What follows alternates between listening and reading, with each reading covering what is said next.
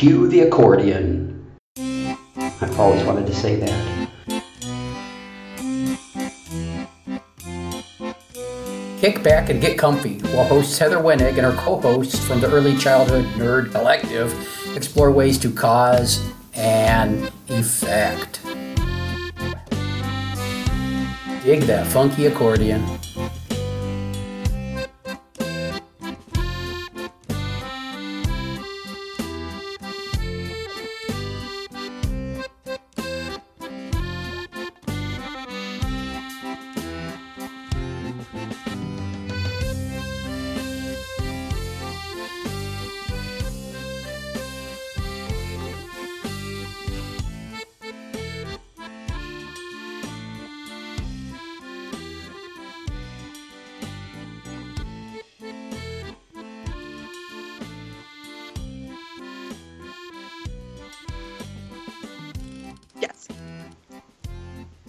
Welcome to another episode of Cause and Effect. Thanks for coming back to listen to us again. This is that early childhood nerd, Heather Burns, and today I'm joined by Bree McKnight, and I'm going to talk about you first, Bree, and then I'll let you talk about yourself. No problem. So, Bree is, you've heard me talk about my bonus kids, and you've heard a couple bonus kids on the podcast. Bree's one of them. How long have we known each other? How old were you when you first started hanging around? Oh, I think maybe 14. That's a long time.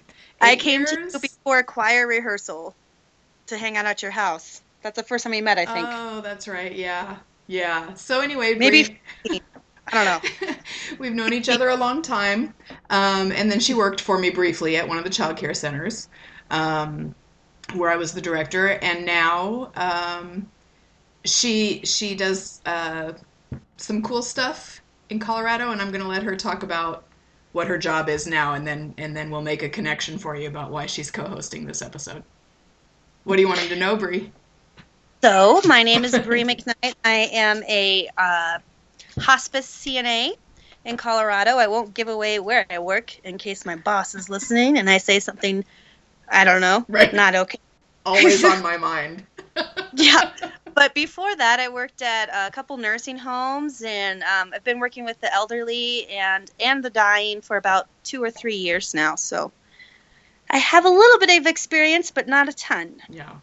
So Bree and I just had a couple of conversations about, it kind of just started with how's work going, how was your day, that kind of stuff. And what we realized is that there are lots of similarities between things that happen in early childhood and things that she had been seeing happening in the nursing homes and the hospice care that she was working with. So that's what we're going to talk about. And we've got a quote from Jim Greenman, who was brilliant and passed a few years ago, but has been really influential for me in terms of thinking about the humanity of children. And that's kind of where we're going with this. So the quote is, "In total institutions, there are inherent tendencies that work in concert to dehumanize all the members, including the staff."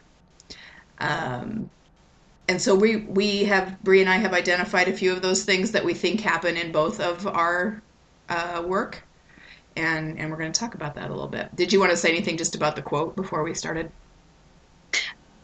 Not really. Okay. I think it speaks for Yeah, itself. yeah, it's pretty strongly worded. I kind of went and just looked up some of the stuff. It's inherent tendencies. That means that it's the essential character of something. It's not just a fluke or a sometimes thing. It's kind of worked right into the way things are. And dehumanizing, I mean, you think that that's pretty basic, but it really is just taking away human qualities from people. So what Jim Greenman was saying here is that there are things that happen that take away, he was talking about children, Bree, with you, it's more end of life kind of situations that are just part of the way we do things, and if we don't stop and think about it, they can be very dehumanizing. So the first thing that we talked about was the question that I used to get all the time when I was in direct care with children.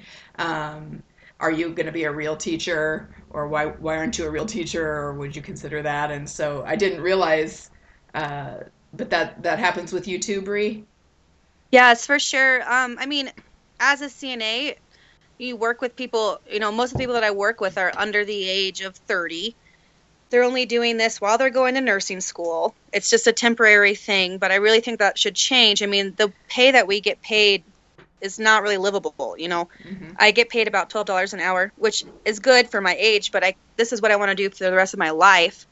And it's not really looked at like that. It's looked at like a temporary thing that you do on your way to a different career, and I don't think it should be that way, especially with hospice care, because I mean, one of the first questions I ever get asked when I go into a home, because I do home care mostly, so I show up, somebody's sick, somebody's currently like actively dying is what we call it, which means they have maybe, a week to a couple days left.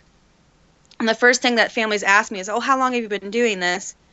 And I usually say, oh, I've been doing it since June. And that's, that's not a comforting thing to hear. Oh, yeah. And because our jobs are important, especially with early child care too, is I come in and I'm with you when you're dying, and I need to know what that looks like and how your loved one feels and what I can do to make your loved one comfortable.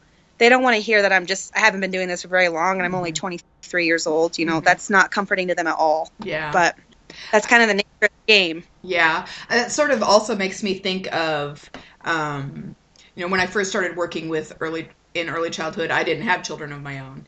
And it's very similar. A lot of the people that are working in child care programs, in my experience, are younger women. They're not making a lot of money. And a lot of them don't have children themselves. And so that can sort of add some doubt for people. I remember that too when I worked with you even. Yeah. It would be kind of like you talk to the parents. And at that time, I was only 18. So it's like, well, what do you care? Like, how do you know all these things? Like, you're 18 years old. You've never had a child before. Yeah. But, I mean, what can you expect? Like, there's not going to be somebody there who's been doing this for 20 plus years, because we're not getting the benefits or the pay that we need. Right. Which is because that's a position that's needed. Yeah. Does your work have a high turnover rate? Yes. Yeah. Especially, not so much hospice, because if you're in hospice, I think that you're doing it because you want to do that, and same thing with nursing homes, but it's a little bit different with hospice because not everybody can do that. Right. Not everybody can come and like wash a dead body or be with somebody. Like, I've held a couple people when they died, and not everybody can do that. So it takes a different type of person. But especially nursing homes. I worked at the nursing home for a year, and I was the supervisor. So I was training people, every other week. And I knew when they come in that they're not going to last long, Yeah. Some like 9-year-old girl who's like, I'm going to be a nurse. I want to work in pediatrics. Well, okay, let's go, change somebody's poopy brief. They're instantly like, I don't want to do this anymore. Yeah. It takes a lot of practice to do that and know how to approach it. And same with little kids even, how do you approach situations? My first time I changed somebody's underwear was like excruciatingly painful for me, and now I do it every day, all day. It does not bother me, but the first time I ever did it, I was not trained. I didn't know what I was doing. I'm like, okay, go in there and change her. Well, the first thing that happened was I was with this little lady who had dementia, and she did not want me to touch her at all. And I just come in and I'm like, okay, I'm going to change your underwear. They don't know me. I don't know you. I don't know what I'm doing.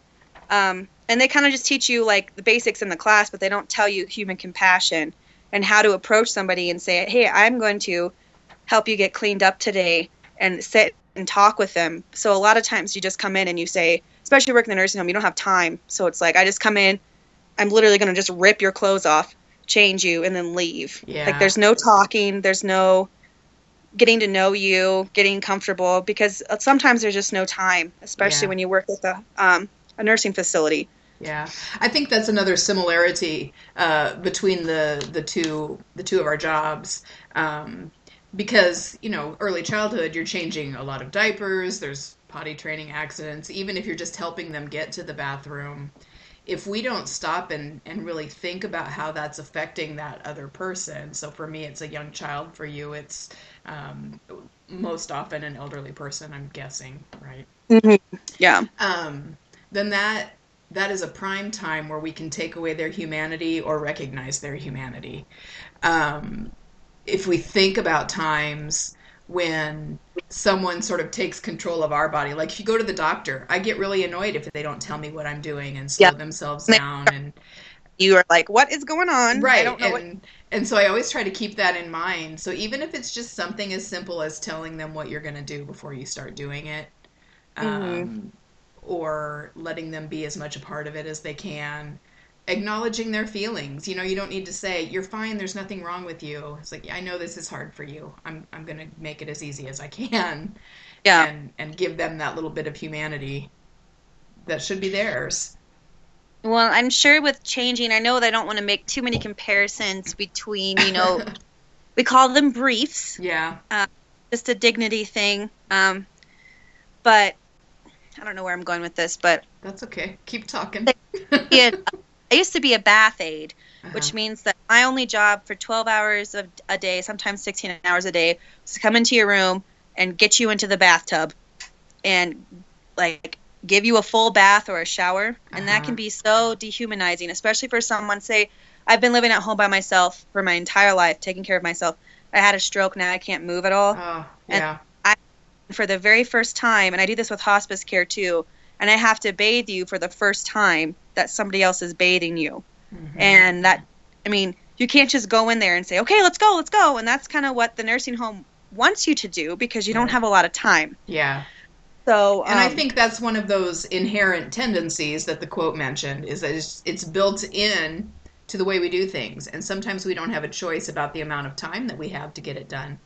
But we have a choice about the tone of voice we use, the words we use, our facial expressions. You know, and then that comes along with being overworked too. When I worked at the nursing home, I worked on the hall or on the floor is what they called it. So in the morning I'd come in at 6 o'clock and I'd have to just get started getting everybody up out of bed, change their underwear, get them dressed, brush their teeth, brush their hair, wash their faces, make their bed, change their sheets. And I had to get 12 people up in an hour and a half and do that with one of them.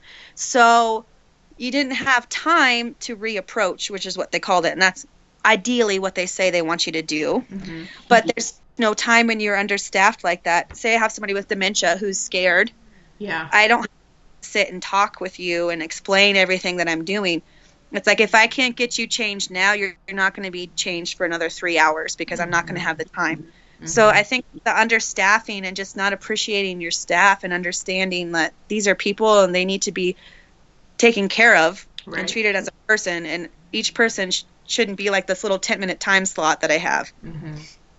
It's just difficult. And when I worked at the nursing home, it was pretty hard on me to get people out of bed that didn't want to get out of bed because I just didn't have the time to sit and talk.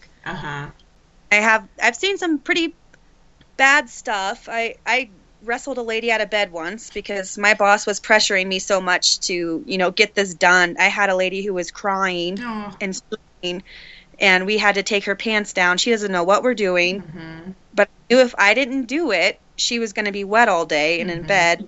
And I have to get this done because if I don't get this done right now, my boss is going to lose it. Right. So it's just this pressure. You're not appreciated. It's just kind of like, if you're not going to do it, we'll fire you and we'll get somebody else in to do it because you're expendable. And the CNAs aren't expendable, and early child care, it's not expendable. Like good that's ones, a special. Yeah. So you know, in one of the other episodes that I recorded a couple weeks ago, we talked about how working with young children is one of the hardest jobs. It's very hard work. People get into it thinking it's going to be really easy and I'm just going to be taking care of people and it's going to fill my need to nurture. But to do it really well is hard.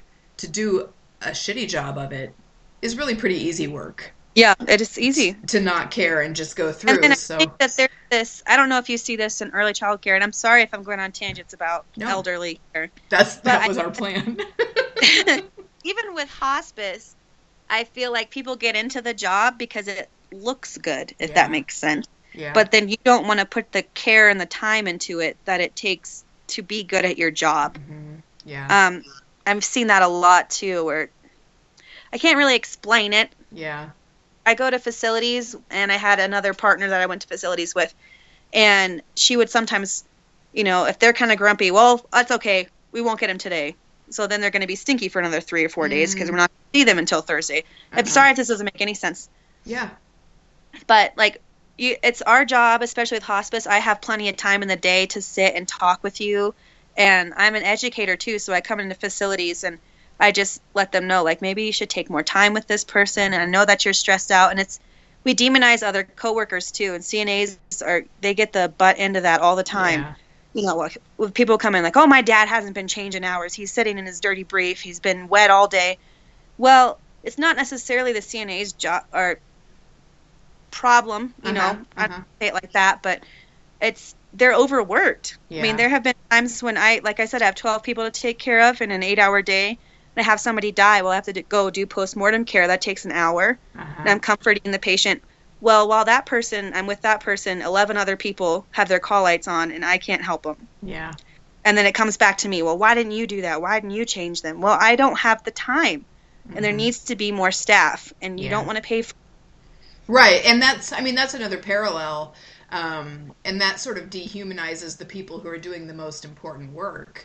Exactly. Even if you have the best intentions, I didn't have the time. Yeah. So I have to come in there and I have to change you, and you have to get out the door. I don't have the time to sit and talk with you. I've had people crying before. Yeah. You come and sit down and you say, I'm so sorry, I have to go. Yeah. But like, they don't have anybody to sit and talk with. And all I always programmed to care about was, is your brief clean? Is your bed made? Is your floor clean? Okay, on to the next one. Like, nothing to do with you. Yeah. Are there any kind of regulations, and I'm sure if there are, it varies state by state, but like how many patients one CNA can work with, or how many total patients can be in a facility? You know, I could be wrong on this, but I think it's up to 20 people per one person. Yeah. And that's something just try we see. To imagine that, you know, that's impossible. Yeah. I mean, I can't do that. Yeah, and I think that's another factor that contributes to dehumanization in early childhood programs, is for the programs that the way that they cut corners or make money or whatever is to overload on numbers of children and understaff. Yep, it's the same way with. And that's what it sounds like you're describing too. Yep, it's kind of like, how many people can we get in here? And how little of staff can we have to provide cares for these people? Yeah, what's the and they will push it to the line. Like, it's just sad. I think a lot of people need to go to nursing homes and see what it looks like. And I think there needs to be some sort of a revolution, because if you saw the things that I saw, you wouldn't be happy about it. Right. I'm definitely not happy with the way that people are getting taken care of. And sometimes even people are paying out of pocket. I work at different facilities with hospice, so I have about 20 people I schedule in the week. Yeah. I see everybody twice a week for about an hour. 20 tops, about 16 I usually have. Yeah. But and I have the time to go and visit them, and so I go to different facilities and I see different levels of care. I see what Medicare will pay for only. Yeah. And that's pretty freaking sad. Yeah. It's sad. And that's where a lot of our veterans are going. Which, I'm not like a big patriot or whatever. But I think, especially with that generation, these people didn't ask to be in the military. They didn't ask for their freedoms to be taken away, essentially. You know, 4+ years that you had to go to Vietnam, that you had to go to Germany during World War II. I have a lot of World War II vets.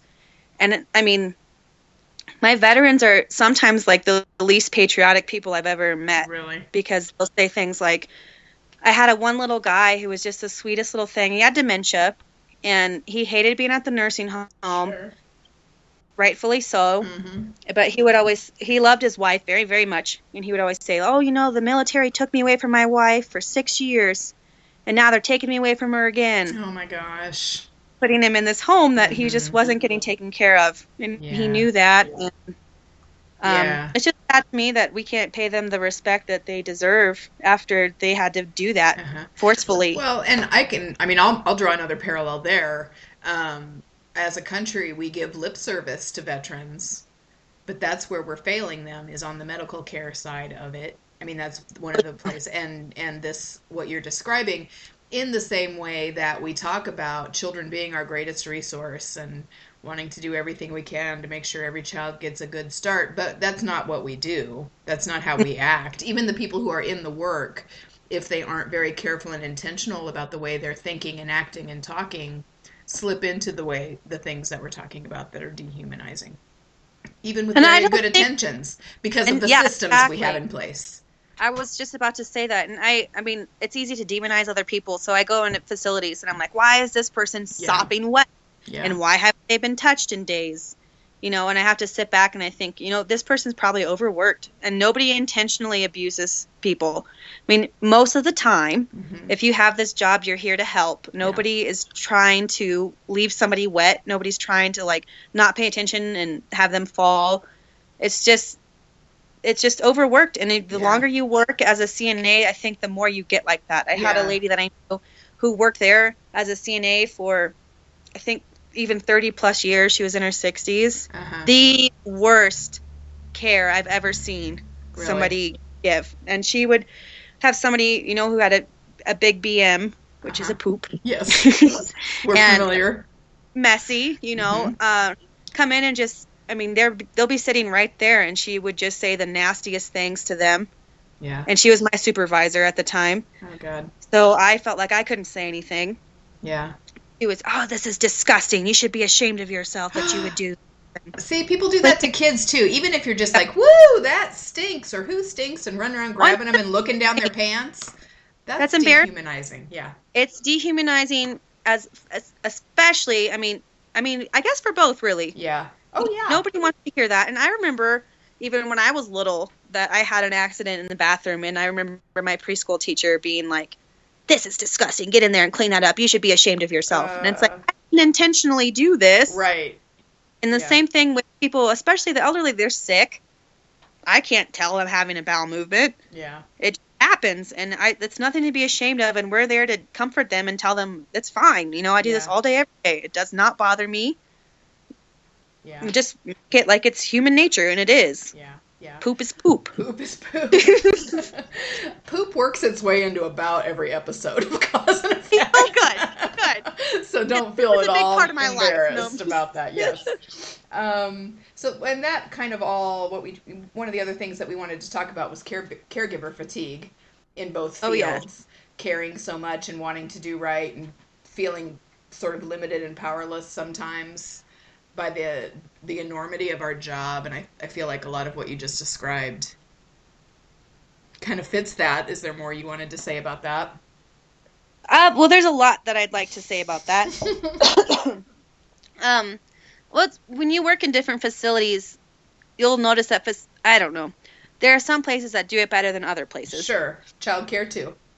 Yeah. But, I mean, even with hospice care, I see somebody 2 hours a week, essentially. When I was doing home care, I'd see you an hour a day, and that's really not enough. Yeah.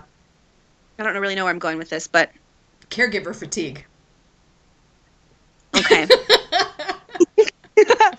So, I mean, I would see them for an hour, and I know when I leave that if they didn't have the home care set up, they didn't have the money to pay for home care, they were going to be by themselves.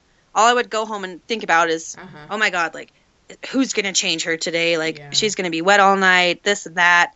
Yeah. It's not like a file on your computer that you close and then you just come in and open it again the next day at work. No, there's that. really not a good way to separate that if you really care about stuff. Yeah. But they want to make it like, at least my boss kind of wants to make it mechanical. Like, it's called boundaries, which I have been talking to, that I have boundary problems at multiple places that I've worked at. I am glad that you have boundary problems. I think that is a cop-out. I actually really hate it. And that whole discussion of healthy boundaries. I'll let you know. Oh, HIPAA, yeah. I think HIPAA, and I know it does some good things, and HIPAA is for people who don't know. Yeah. Keep your privacy. Don't talk about this or that person. Don't really come and visit them ever. Yeah. How would you describe HIPAA in your it's mostly confidentiality and releasing information, in my experience with it. But so with us, HIPAA can be even are they just boundaries in general. Oh yeah. So I have a person that, you know, say I've been with this person, this has happened to me before, for a whole year on hospice care, and then they die, and I've been with them when they die. Well, once they have passed, that's where my role ends. And I can't talk to the family anymore. I can't visit the family anymore. Mm-hmm. Even going to the funeral is kind of frowned upon. Really? You just got to cut them off and move on to the next one because That's so shocking. Like I don't really understand the rationale behind that. The confidentiality stuff I kind of understand, but the rationale, because it's not as intense, I don't think, as what you're describing, but in early childhood it's sort of the same as, teachers and parents shouldn't be friends outside of the center, and we shouldn't babysit for children that come to the center or whatever. But we're in the business of relationships. And we're in the business because we're nurturers and carers and connectors. So it's so hard. And I feel like that's sort of another element of dehumanizing the staff, is that expecting you to just shut things off like that. Mm-hmm. Without or even when I come home, just to not think about you at all. And I have even been with people when they die. And I mean, I had a little lady that was almost 102. And she was struggling for an entire week, really couldn't breathe, having a really hard time. She was really scared. And then when I came in to visit her the last time, I came over and I touched her face, and I washed her face, and then she passed away right when I touched her. Oh, Bree. And her whole family was there watching. Mm-hmm. And, they kind of felt like, oh, what an angel. You came in and touched her and she died. And, yeah. But then I'm supposed to leave and go to the next person. And just shut it off. And that's not human nature. And I think people who can do that kind of scare me a little bit. Right. Like, yeah. and that happened to you, and then you'd be like, okay, yeah, I won't think about them ever again. Yeah, it's a skill. Maybe that's a skill. I don't know if I'd call that a skill, but it's something I don't understand. It's something I've not been capable of doing in much of my career. But, or with facilities, even when I see people who just aren't getting visits from their family. I had a little lady who had really bad dementia, and she would get angry sometimes. Yeah. So her family didn't want to be around her because they were like, that's not my mom anymore. I don't, that. And then I used to think that was awful behavior when I first started. I was like, oh, how can you do that? But now that I see the process of dementia, it's difficult to be around your mom that doesn't know who you are, and she's behaving like some other person that you don't know anymore. Yeah. And it's hard to see her like that. And I understand that. But she was Jewish, and it was almost Hanukkah time. So I went to Denver, and I got her a bunch of Jewish food, and I had this little Hanukkah dinner with her. And it was really awesome. Yeah. And she was very cute and smiling and laughing. But I got in trouble for that. Oh, and that makes no sense to me. Almost got fired for that because God. That was crossing boundaries. Yeah. Because other residents would not get that behavior that I was giving her. But they would have if you could have and you knew what they needed. Exactly. And a lot of times I knew that mostly everybody else had people at least coming and checking on them. Uh-huh. And I knew that she wasn't going to have anybody coming. Yeah. But they really don't like that. Yeah. And I also had another lady when I worked at the nursing home who was dying, and her family didn't want to come because she had terminal agitation, which means people get that a lot at the really end of life, maybe 2 days before you pass. What's it called? Terminal what? Terminal agitation. Oh, okay. Kind of, you just get really insanely anxious and start pulling on everything. So she was grabbing her hair and pulling it and crying and slapping people. But it wasn't because that was her at all. It was just this tension that she had inside her. And I've seen that a bunch of times since this person. But I knew she was having a hard time, and I had the next 4 days off of work because I worked 3 days on, 4 days off. So I came to visit her every single day, and I laid in bed with her, and she died with me. And my boss didn't like that. Yeah. Either. That's that crazy. Was frowned upon. Yeah. Well, that's when I worked at the community center that I was the director of for a while. It was elementary and high school kids who would be considered at risk. I don't like that label, but that's what we were doing. We had a girl who was 16. We knew she was in an abusive relationship. Her brother and sister had been put in foster care, and she just was kind of left because no one wanted her. And then her mom moved out of the house and just left her with this rental that she couldn't. So she had every reason to be angry and distrustful of adults. And the staff and I went out of our way to help her. Like, she had a bladder infection one night, so staff took her to the emergency room and took her to get her prescriptions filled. And that's what eventually led to me getting fired, because they said I violated the transportation policy and couldn't honor boundaries.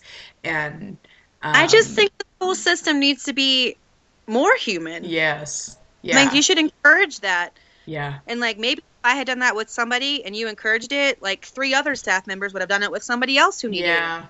And we need to treat people like they're human beings. Yeah. Like, there's nothing that breaks my heart more than like seeing somebody come to the nursing home for the very first time, like their first day. Yeah. And I can't imagine what that feels like. Yeah. You know, like, I can't get home and already I'm taking, like, my abilities have been taken away. Like, I can't, go to the bathroom by myself, and I can't do this by myself. But now I'm, like, out of my home in this new place, and I'm going to die here. Yeah. And there's nothing else to look forward to. I'm going to be here for the rest of my life. Yeah. And they know that. And that really, it's hard. And then... Sure. Perspective taking, I think, is so important to this conversation about dehumanization. Whether it's taking the perspective of the child who's under our complete control all day long, or these adults who have sort of lost their lives already because of the dementia or the illness or the loss of power. At the very least, we could try to see things from their perspective and let that impact us. Do you think that this whole boundary conversation, is it intended as staff protection? Like, do you think it's intended to protect you emotionally? I think it is, because but it works the other way. Yeah, I can see it going overboard too. Yeah. Because especially with hospice care, I mean, like I said, I have 16 people. I can't be there all the time. Yeah. For every single one of them. But I mean, I think it is a protection, because I can understand, because I gave somebody my phone number once. And they didn't, and I'm not supposed to do that, right? Even though I have a work phone and I call them on my phone and they know my number, so they're going to find it if they want to find it. Yeah. But anyway, I said, "Oh, call me anytime." Well, then they were calling me every other night. Oh yeah. Because they didn't want to change her brief. So like, "Oh, Mom had an accident. Come and help us." And it was like 7 at night. Oh, the family was. Gotcha. That's where it gets rough. Yeah. Because it's like, I can't be doing that all the time, I'm not a superhuman. Right. I work already 40 hours a week, and I can't keep doing that. Right. But I don't know. I think if you play it by ear, and that's what comes along with getting paid more and treating it as a career. Because when you treat it as a career, you know those people that you can do that with, and you know the people that you can't do that with. Or that maybe don't need it as much. Yeah. I think and I get kind of caught up in this too, because I feel like we're trusting, in my situation, I'm trusting people to take care of children for hours every day, knowing how important the work is. And if I can't trust that person enough to make a good decision about a boundary or what's too far or what family to do that with and whatnot, then why am I trusting them with this most important work? But the reality is that not everyone can handle it. So ideally, I would love to be able to say, let's leave it to everyone's discretion because they're professionals and I can trust them. But too many rotten apples, I guess. And maybe that's what's contributing to this for you guys too. Yeah, I can see that. There have been a couple situations where, I mean, people they don't want to do that. But then again, like, I'm thinking, like, if this was a career setup, I don't know. Yeah. It's a hard problem to fix. But I think we at least need to be looking at it and trying to fix it. There's been one good thing that I've seen in Colorado that since I've been working at hospice, I work at different facilities. Like I said, there are a couple facilities in town that are pretty much like a house that's set up, and they only have 6 or 7 people living there. And they have a caregiver there 24/7, and it's kind of like we all just live in the same house together. Like, the caregiver has a room. She makes breakfast, lunch, and dinner. She does laundry. She goes grocery shopping. She makes a menu with everybody. She sits and does crosswords in the morning with people. And it, like, makes it like a home. Yeah. And a hospital. Yeah. And I don't think that there's any reason that all nursing homes and all levels couldn't be like that. way. And that's kind of where Jim Greenman, to go back to our original quote, was coming from, because this quote comes from an article where he's talking about, it's really in our power to determine whether this environment children spend so many hours in every day is institutional or home-like. And whatever we can do to make it more home-like, we should be doing. Yeah, and I think what was shocking to me when I first started working as a CNA was walking into a nursing home for the first time, because it does look like a hospital. Yeah, and smells like a hospital. It looks exactly like a hospital. I mean, there's tile floors. Yeah. You've got 2 people per bedroom with the curtains. And another thing is that Medicare typically doesn't pay for the houses like I was talking about. So that's out of pocket. Yeah. So somebody has to pay $6,000-$7,000 a month to live there. Right. So it's only available to the people who have if the you're means wealthy for it. Yeah. So people, I mean, it very comes down similar to quality childcare. Oh, yep. Only the wealthy can afford to die comfortably, and only the wealthy can afford good childcare. Right. Small group size and big ratios and all that stuff. Yeah. Mm-hmm. Yeah. So there's a couple things left on the list that we were going to look at. I'm going to see how much time we've got. We're at about 35 minutes right now. Okay. So I knew once we got started it was going to be no problem. Yeah. But so one of the other things that you and I talked about was how we talk to and about the people we're working with, whether it's children or the elderly or the dying. So using baby talk to them as if they could not understand regular talk. Dehumanizing, yeah. And also talking about them like they're not there. And that happens in your setting too? Oh my God. Yeah. Because that's one of the things that drives me crazy in childcare. Baby talk, I will tell you, I think that baby talk is even worse in nursing facilities than it is in childcare. Yep. Mm-hmm. Because you have a little lady with dementia. Say she's like 90 years old. And she's really freaking cute. Yeah. And you just have this thing inside you that's like, I want to talk to her like this. Oh, yeah. Hi, sweetheart. Yeah. Hi, baby girl. Like, yeah, that drives me insane. Yeah. Even with little kids. So like, do you see with the folks you work with, adults getting all caught up in the cute or funny thing they said and laughing at it like it's, you know what I mean? Like sometimes a kid will come say something to you and the adults totally blow off the kid who said the thing and talk to each other about how cute it was when that kid just wants to express something. Yeah. And sometimes it's even with kids, especially, it's something that they really were trying to talk to you about. Right. And then you take it as, oh, it's so cute that she said that. Yeah.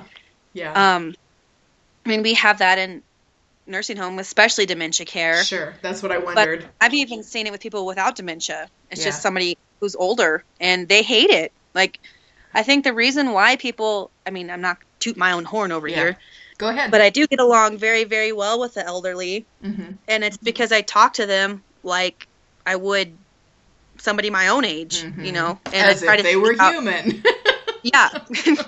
And I'm not going to talk to you like a baby. Yeah. And that's another thing that comes along with your rights. Like, that's your dignity that I'm addressing. Mm-hmm. I'm not going to treat you like a child just because you go to the bathroom in your pants and you can't walk. Yeah. Yeah, and the talking over people that aren't there. We have that a lot with dementia because sometimes with late stage dementia, people kind of turn into, like, you can't walk, you can't speak anymore at all. Mm-hmm. So it's kind of like you're in a vegetative state a little bit. Yeah. And then I'm feeding you too. And I've seen a lot of baby talk with that, or just talking over them. Like I'll be with another CNA, it'll be 2 of us. And because typically if you're unresponsive like that, you need 2 people to help you get up. And we use this gigantic crane lift to help you up out of bed. But most of the time when I worked at the nursing home, those people would be when we would sit and gossip with each other. So it'd be like we're getting, you know, somebody up out of bed and we're just talking to each other. And I'm not talking to them at all anymore. And just because they're not responsive doesn't mean that they can't feel touch and they're not listening. Right. And I mean, how dehumanizing would that be if you can't speak, talk, move, and then nobody even acknowledges that you're alive anymore? Yeah, that's one of the things that drives me crazy. A trend that I see, or maybe it's a cultural thing in childcare, is sometimes, I'm not saying this about every infant room teacher, but quite often, the least qualified people are put in the infant room because we think all they need to do is change their pants keep them fed, and help them sleep.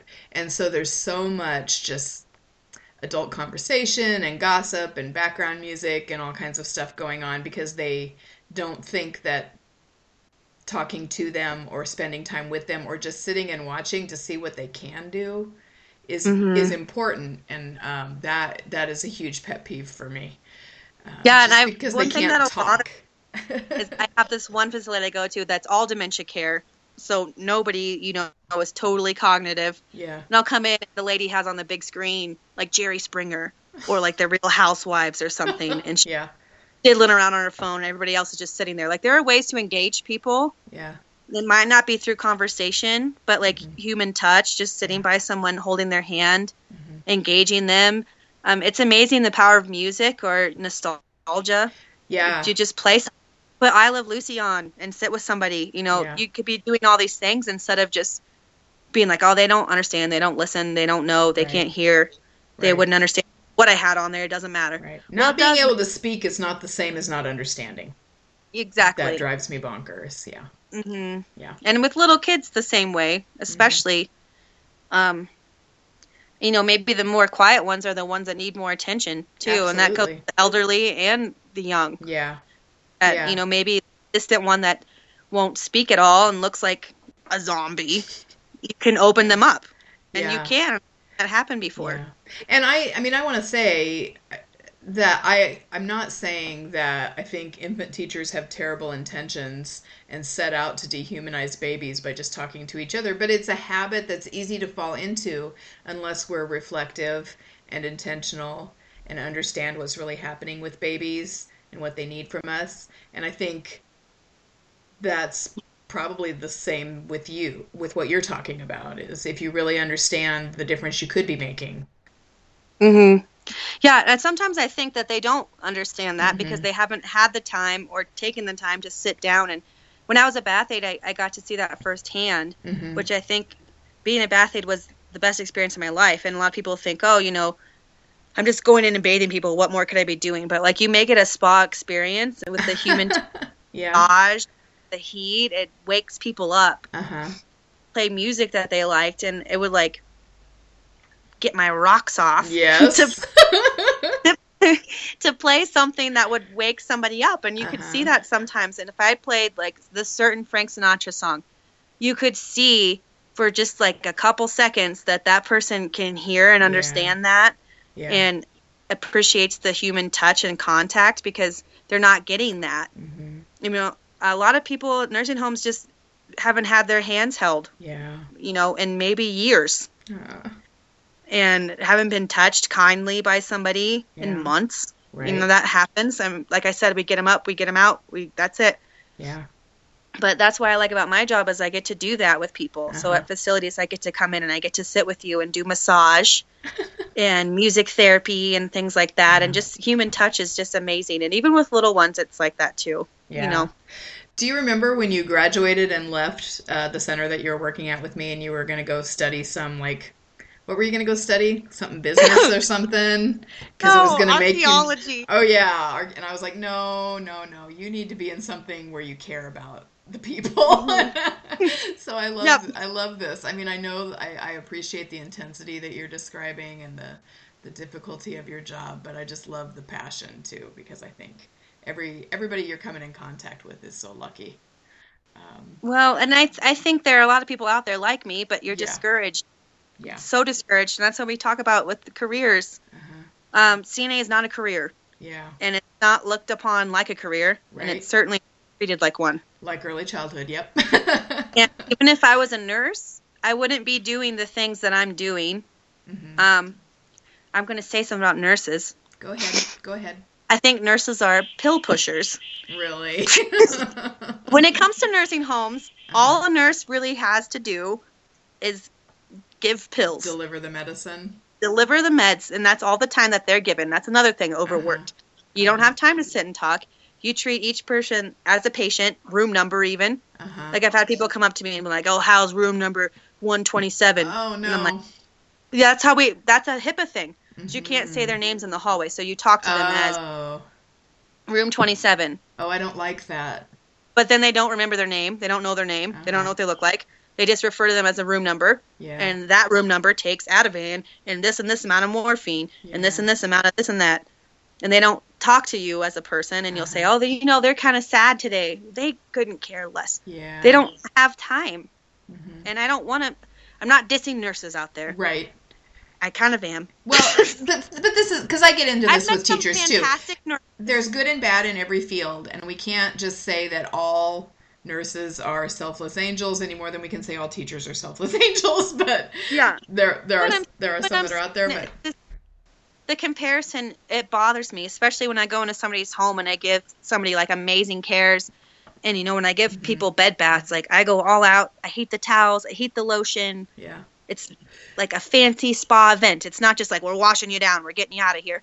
That's care, and that's my career, and that's what I want to do. Yeah. But I don't know how long I can financially do it. Right. Right. And I think that's where a lot of early childhood people are, because real teachers, in air quotes, don't make a whole lot of money either, but they make more than early childhood people do. So to really I want to stay say in it, you have to really love it. What? You have to. Nursing homes especially. Even nurses that I met would be like, oh, I just got out of nursing school. I just need experience so I can work at the hospital. And most people that I know want to work in pediatrics. That's almost everybody I talk to. So a lot of nurses aren't there just for the nursing home. They don't. That's like a job experience on their resume. They don't want to stay there. That kind of bothers me too, because that's what I would interpret that as, and whether I'm right or wrong is, taking care of kids is easy, taking care of old people is easy. Kids are cute. I'm going to get this experience with these old people, and then I'll go be the cute pediatric nurse. Well, you get paid more too. Without understanding the life stage and the development that you're at and the specifics about the age. And I'm pretty sure that I think nursing home nurses make, I'm not positive, but I'm pretty sure they make at least like $7 to $10 less than somebody who works at a hospital. Oh, yeah. So it's like one of the cheapest paying nursing jobs. So that's always the money. Like, I want to go pay more, of course. Right. And it's hard to fault somebody for saying, I need to go do something that makes more money. Because we all have to live. We have to. And that's what I'm saying with CNA stuff. That's why I can't do this forever. Right. If I have kids, like, I can't live off of $11 an hour in Colorado. No good, because you obviously have the passion for it and the heart for it and the skill for it. And I see too many good early childhood teachers leaving because of that too. I do too, and it makes me very sad. I had a girl that I worked with who I thought was like the most amazing CNA. Beautiful cares, like really, really cared about people and really like took the time, but she wanted to make more money. Yeah. So left, which, happens. Yeah. So you get paid more at the hospital. You get paid, say, you could get paid anywhere from $10 to $12 an hour as a CNA at a nursing home. At the hospital, you can make almost up to 20. Yeah. 16 to 20. Yeah. That's too bad.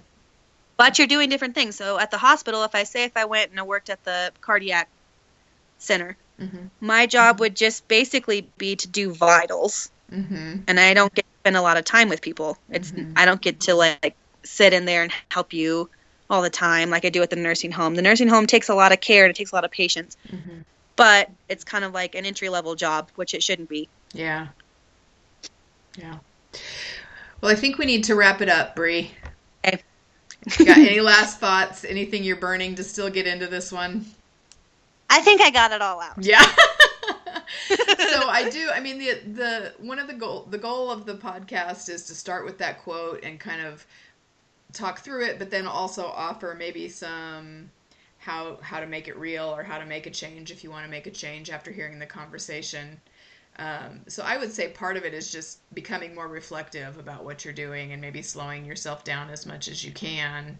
I would say that. I would say if you're out there working at a nursing home and they're pushing you to go faster and faster, I mean, even have a conversation with the DON, which is the director of nursing, and say, hey, this is going way too fast, and I'm not treating people like a human being anymore. and which takes be honest. courage. Takes It courage. does. But And who knows if that person's going to take that to heart? Mhm. Probably not. Mhm. But I mean, at least they'll know I'm saying this. I'm being overworked. These people need better care than Yeah. you're allowing me to give them. Yeah. And I wish I had said that at my last job, Yeah. because I was, in the beginning, I do an hour with each person, and they come in and say, oh, with the bath aid, Mhm. they want me to give somebody a bath in 20 minutes. They said, oh, you have 20 to 30 minutes to get them in the bathtub and out the bathtub, out of the shower. So that essentially is me getting you undressed, hosing you down, and shooting you right back out, Yeah. which it shouldn't be that way. But anyway, I wish I had just been like, hey, that's not right, Yeah. instead of just quitting. I should Well, have vocalized it. it was If your more people first- vocalize it, you know, Well, that's maybe just something it. would happen. Yeah, if more of us speak up, and it's the same thing with early childhood, if more of us become the voice for the people who don't have the voice right now, that's the only way real change is going to be made. But it's scary. So I guess do the scary thing is what Jeff, the podcast producer, would say. Okay, well, we're gonna wrap it up. All right. Okay. Thanks, Bree. You're welcome. Don't hang up on the call, because I'm just gonna end the recording and then we're gonna keep talking. But for everybody else who's listening, thanks very much for joining us for another episode. Come back again next week.